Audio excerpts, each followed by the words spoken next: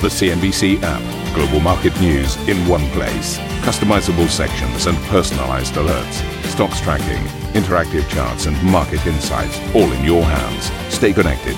Stay informed. Download the CNBC app today.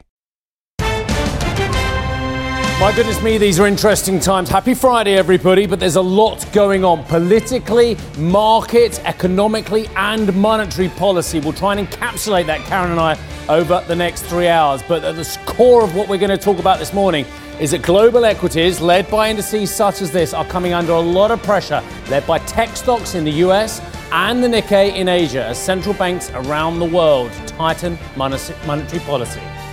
Sterling's actually rallying, though, this on the back of the Bank of England hiking rates for the first time in 3 years. And despite COVID cases hitting another record, the Bank of England Governor Andrew Bailey says economic concerns have forced the move. Seen evidence of a very tight labour market, and we're seeing more persistent inflation pressures now, and that's what we have to act on. Hong Kong is prepared to head to the polls this weekend in the first major vote since China overhauled the electoral process. We'll be live in the city in just a few minutes' time. Meantime, back in Kiev, NATO Secretary Jens Stoltenberg gives Ukrainian President Zelensky the alliance's full support amid rising tensions with Russia, telling CNBC Moscow could act out despite its waning economy. Russia is a power in decline. Even an economy in decline and a power in economic decline can be a threat.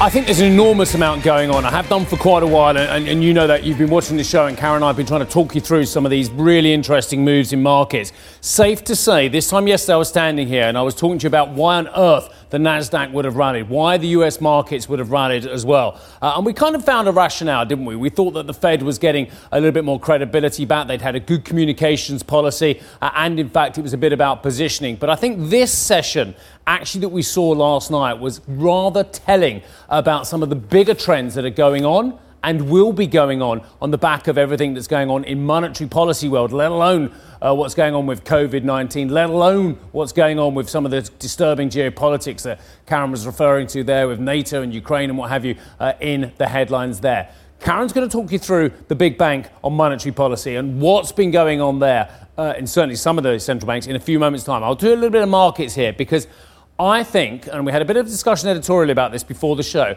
I think what we're seeing is something fascinating. I mean, really quite interesting in US markets, and it could be a pivot, I'm not saying, I'm not calling it could be a pivotal moment in US markets, not just at the moment, but for the next year. Because a trend I've been talking to you about for a little while, and I'll spend a bit of time on this, I'll make no apologies, it is the fact that there are so many stocks that are not having their story told by the enormous moves to the upside we're seeing in the Nasdaq and the S&P and the Dow, but especially the S&P in many ways. It is only a tiny handful, and I'll come to that in a moment, don't worry about changing the board yet, but there is only a tiny handful of stocks which have led us higher. It's something that I've been talking about, others as well. Goldman Sachs has been talking about this as well. There are hundreds, if not thousands, of US stocks at the medium to smaller end of the market that have found themselves in correction territory and have found themselves in bear market territory. We've seen it in things such as Cathie Wood's funds as well, which have been falling aggressively on the back of concerns about a lot of those smaller companies, whether they be tech or not. This could be real economy companies, it could be growth companies as well. But the fact of the matter is, a tiny, tiny handful of stocks has led us higher, right? We've established that. That's irrefutable. We're all agreeing, yeah? So what happens if we see a rotation out of those stocks, but that money doesn't necessarily find its way into some of those smaller names which have been under pressure? Then that makes it interesting on the moves for these markets. For instance, Lana, we'll move to the tech, actually. Thank you, Will. But some of these names yesterday, which have been absolutely stratospheric to the upside, they saw a big sell-off, didn't they?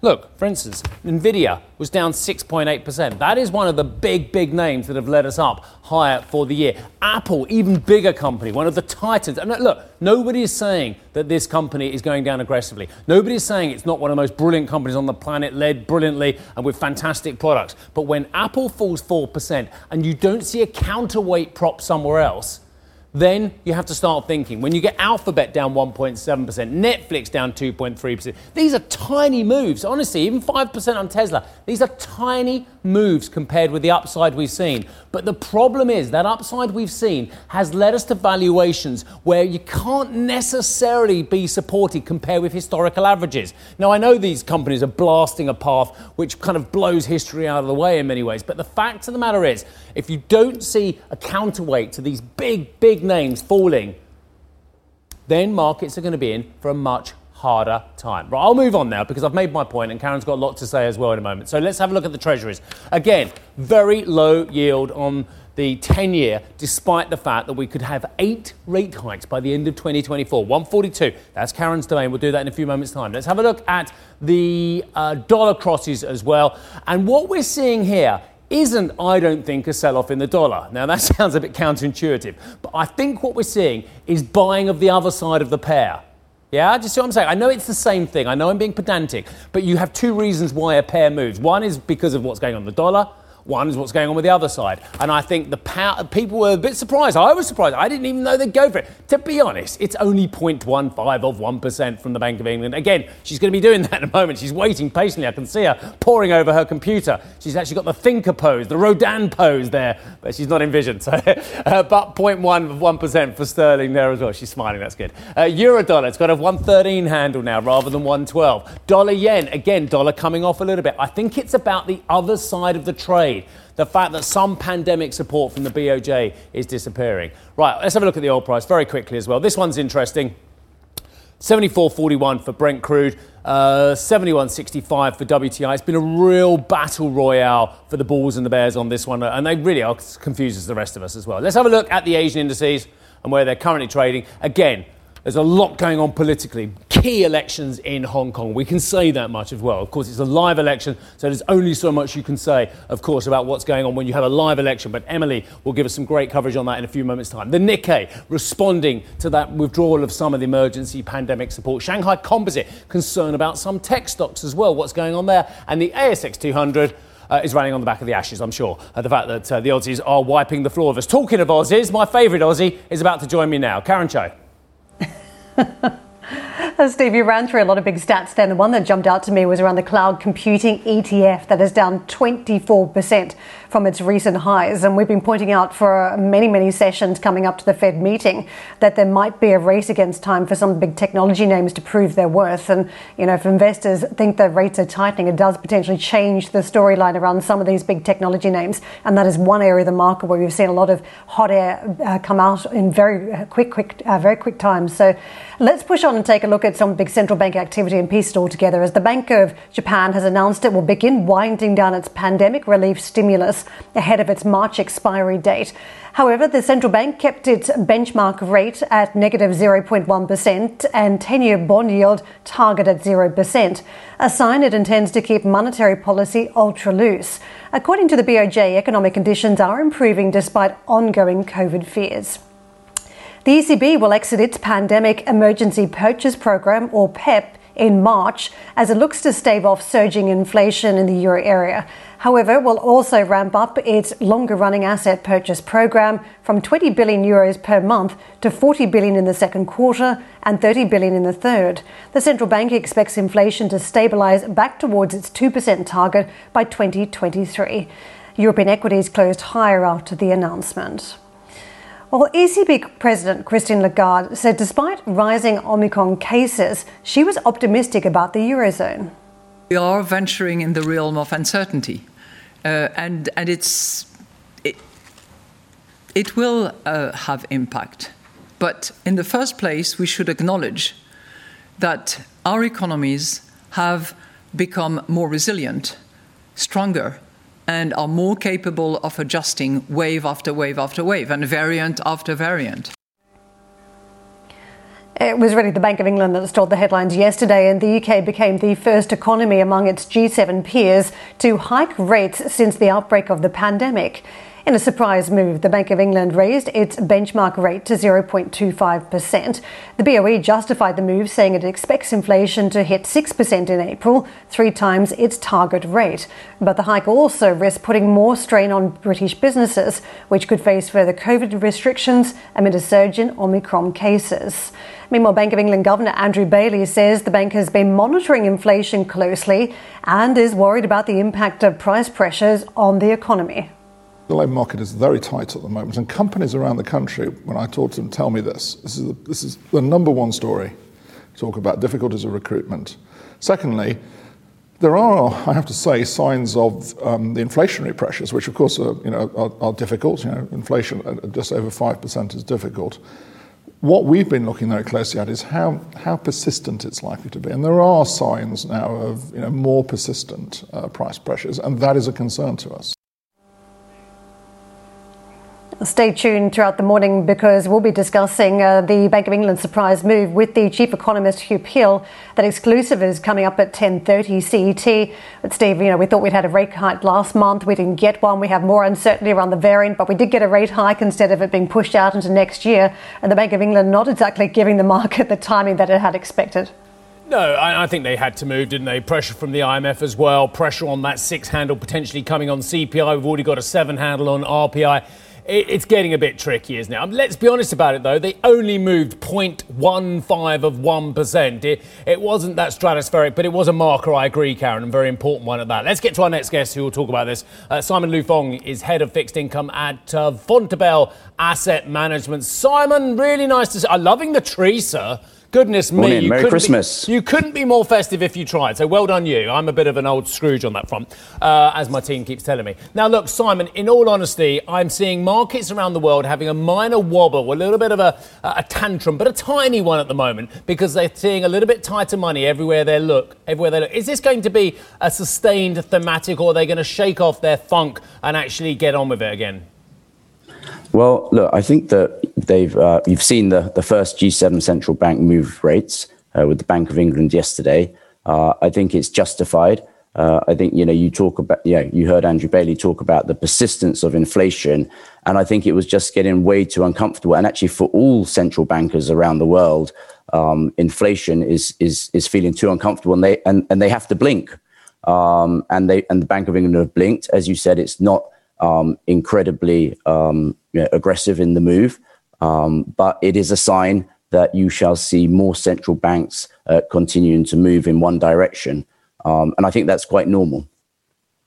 In terms of your world, the fixed income world, tell my viewers why I keep telling them that we had 176 yield on the 10-year in March, but now when we have 8 potential rate hikes, including according to the SEP, the dot plot, we have 8 potential rate hikes by the end of 2024. Why am I trying to explain to my viewers that we're at 141? I don't understand what I'm trying to say to them. Yeah, look, I think that we're in a completely different world. I mean, I started in the bond markets in 1991, and in a way, the framework which everybody used to invest upon has just changed, and the world has changed. And we are in a new environment. We're in a very uncertain one that we've never been before. For me, I strongly believe that part of the solution to get out of all of the debt that has been created from the global financial crisis in 2008, and then with the COVID crisis that began in March 2020, I think that part of that solution is to encourage growth, and that's what the easy liquidity conditions have done. But then part of it is also to inflate or to have negative real yields. And I think that what you'll see central banks continue to be behind the curve on the old template, so to speak, as we move forward. And I think, therefore, the market is actually feeling relatively comfortable about central banks like the Fed getting sort of, in a way, coming up to the curve on what the market was thinking. And therefore, it doesn't have to panic. And therefore, you don't have to see aggressive moves in bond markets, because actually a lot has been priced in by the market. It's the central banks that have been behind the curve. Simon, it's Karen jumping in. I want to ask you about how rate hikes work this time round, because it feels like we've got a bit of an experiment. Prices have been rising because of some of the bottlenecks in production, and the Bank of England changed its mind because companies were saying that they'd increased prices, by 5% over the past year, and we're also planning to increase prices again by another 4.2% by 2022. So they're seeing pressures in the system, pressures from wages going up, from employees demanding more, and they're just tweaking some of these prices and prices. Doesn't interest rate hikes stop that when we still have bottlenecks in production? Well, exactly. I mean, look, I think that it doesn't really stop that, actually. And I think, what does stop it is time. And we need time for this to work out. I think you'll start to hear central banks who begin to raise rates talk about seeing a peak in inflation at some point. And even the ECB, in their statement, you could hear them talking, and you can see the trajectory that, yes, they believe that inflation will be above their target this year, but in the next 2 years, it'll be back in their target range. And that's telling you that they are giving us the messaging that they believe that, whilst nobody wants to talk or use that word transitory anymore, because that implied short term, that they do believe that there will be a peak in inflation next year at some point. Can I get into some of the criticism around Andrew Bailey? Because the market just feels as though he's misfiring when it comes to communication. They'd been primed for a rate hike last month. They didn't get it. And then they thought the one this month might be pushed out because of the uncertainty around the new variant. But then they did get a rate hike. Do you think that there is a problem here, that Bailey needs to change his communication style so the market has some more certainty here about the outlook? Yeah, no, not really. I think to me, it's not really a surprise. And I think the market always moans a little bit, the participants. I think it was fine. And it's not a massive surprise. And actually, you can see that it's not a massive surprise, actually, because the volatility, or at least the moves, if you look at the 10-year, I mean, it moved like 8 basis points yesterday from the lows to the highs. And today will probably open up almost where it was the day before. So, I don't really see that as a problem. And actually, in some ways, I always look at what happens to the currencies when you get a move by a central bank. Was it taken positively or negatively? And yesterday you saw sterling rally. So I think that was a positive sign. Whereas if you look at something like Turkey, who cut rates yesterday for the 4th time, you can see that their currency was down by almost 6%. So I think the currency can be a sort of barometer of how the market is taking these moves by central bank governors. Simon, final one for me, and it affects, of course, Switzerland as well, where we've got a steadfast negative 0.75 rate still from the S&B and Thomas Jordan, as we heard yesterday as well. But what's going wrong in Europe? We went into COVID-19 before the United States, and we're coming out of the support package months, if not years, after the United States, with Madame Lagarde still saying there will be no rate hike in 2023. What's wrong with Europe structurally that means that we have much more support having to be needed in terms of monetary policy, asset purchase program, lower interest rates for far longer than the United States? Why aren't we dynamic enough in Europe? Well, I'm not sure that's true, that we're not dynamic enough. I think that, it's just a stance that's taken to ensure that we have the support, because I do think that there are fears there that growth can definitely undershoot if it doesn't have the support. And I think that's not just in Europe, but actually it's elsewhere in the world as well. Even if we get past this COVID aspect, which, by the way, looks like it may be with us for at least the next year and beyond. I think, even before we came into COVID, growth potential around the world was undershooting. So I think it's just a different stance with policymakers deciding that they would rather bet on having more accommodation rather than less due to growth. Simon, if we get into those expectations now around rate hikes from the ECB, I mean, looking at Berenberg, they're saying 225 basis point rate hikes in 2023 and 3 further hikes in 2024. But there's a lot of water between now and 2023, and pretty much anything could happen between now and then. Multiple variants, for instance, let alone anything else we're not even thinking about.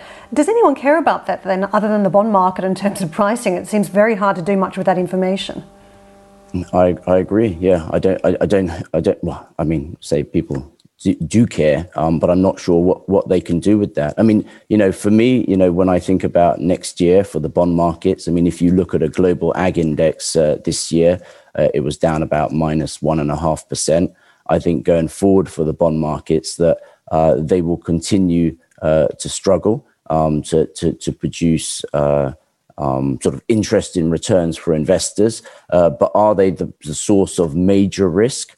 I don't think so. Probably there's, listening to your show earlier, there's probably a lot more risks in the equity market than there are in the bond markets. The bond markets are definitely poised for interest rate rises.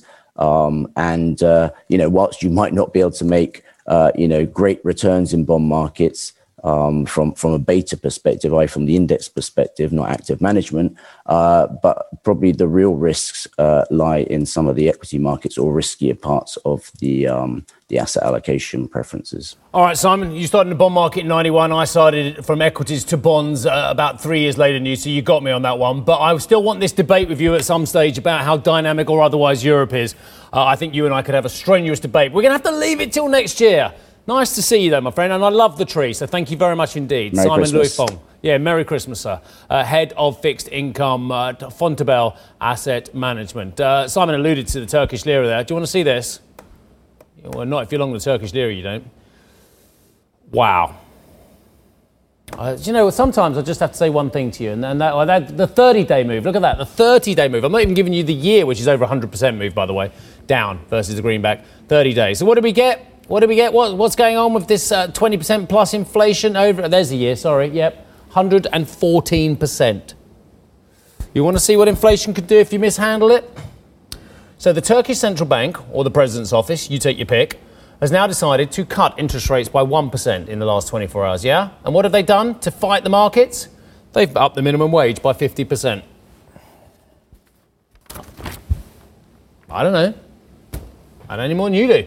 Turkish lira continues to decline after the country's central bank announced it's cutting its key interest rate by 100 basis points to 14%, but suggested it could pause monetary easing in early 2022.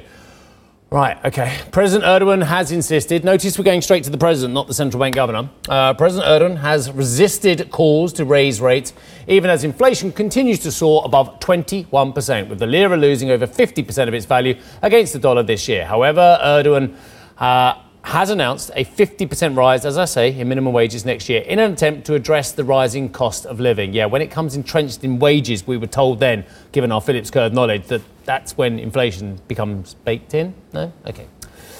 Meanwhile, Russia's central bank is expected to raise rates. No mucking around from Mrs. Nabiullina. She's very strong on this. Is expected to raise rates by a percentage point later this morning, causing the ruble to firm slightly against the greenback after falling earlier in the week. Policymakers hope to combat rising prices with household inflationary forecasts at just under 15% for the coming year. Right, Karen? Coming up on this show, Hong Kongers head to the polls this weekend, and the first major vote since the electoral overhaul will be live in the city in just a moment's time. And for more on the global monetary policy tightening as the central banks look to curb inflation, be sure to subscribe to the Squawk Box podcast.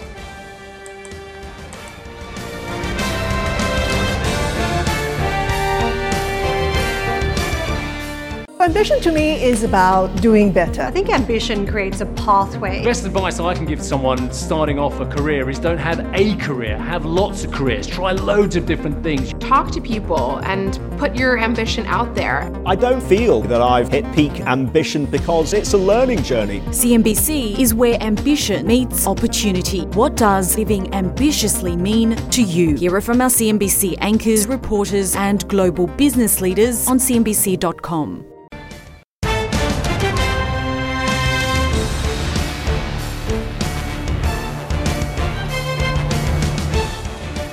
Hong Kong will vote for its next Legislative Council this Sunday. The first LegCo poll since China overhauled the electoral process in the city earlier this year. Well, let's get out to Emily Tan with more. Emily, just walk us through what's going to be happening. Hi, good to see you, Karen. And I'm just outside the Legislative Council as we head into the Legislative Council elections this weekend. They take place on Sunday, December the 19th. And what are we expecting? Well, we got 4.5 million registered voters in the city here, and they're going to be selecting out of 153 candidates, 90 Legislative Council members. But what's different this year is this is going to be the first time we have a major election following the electoral reforms that were imposed earlier this year back in May.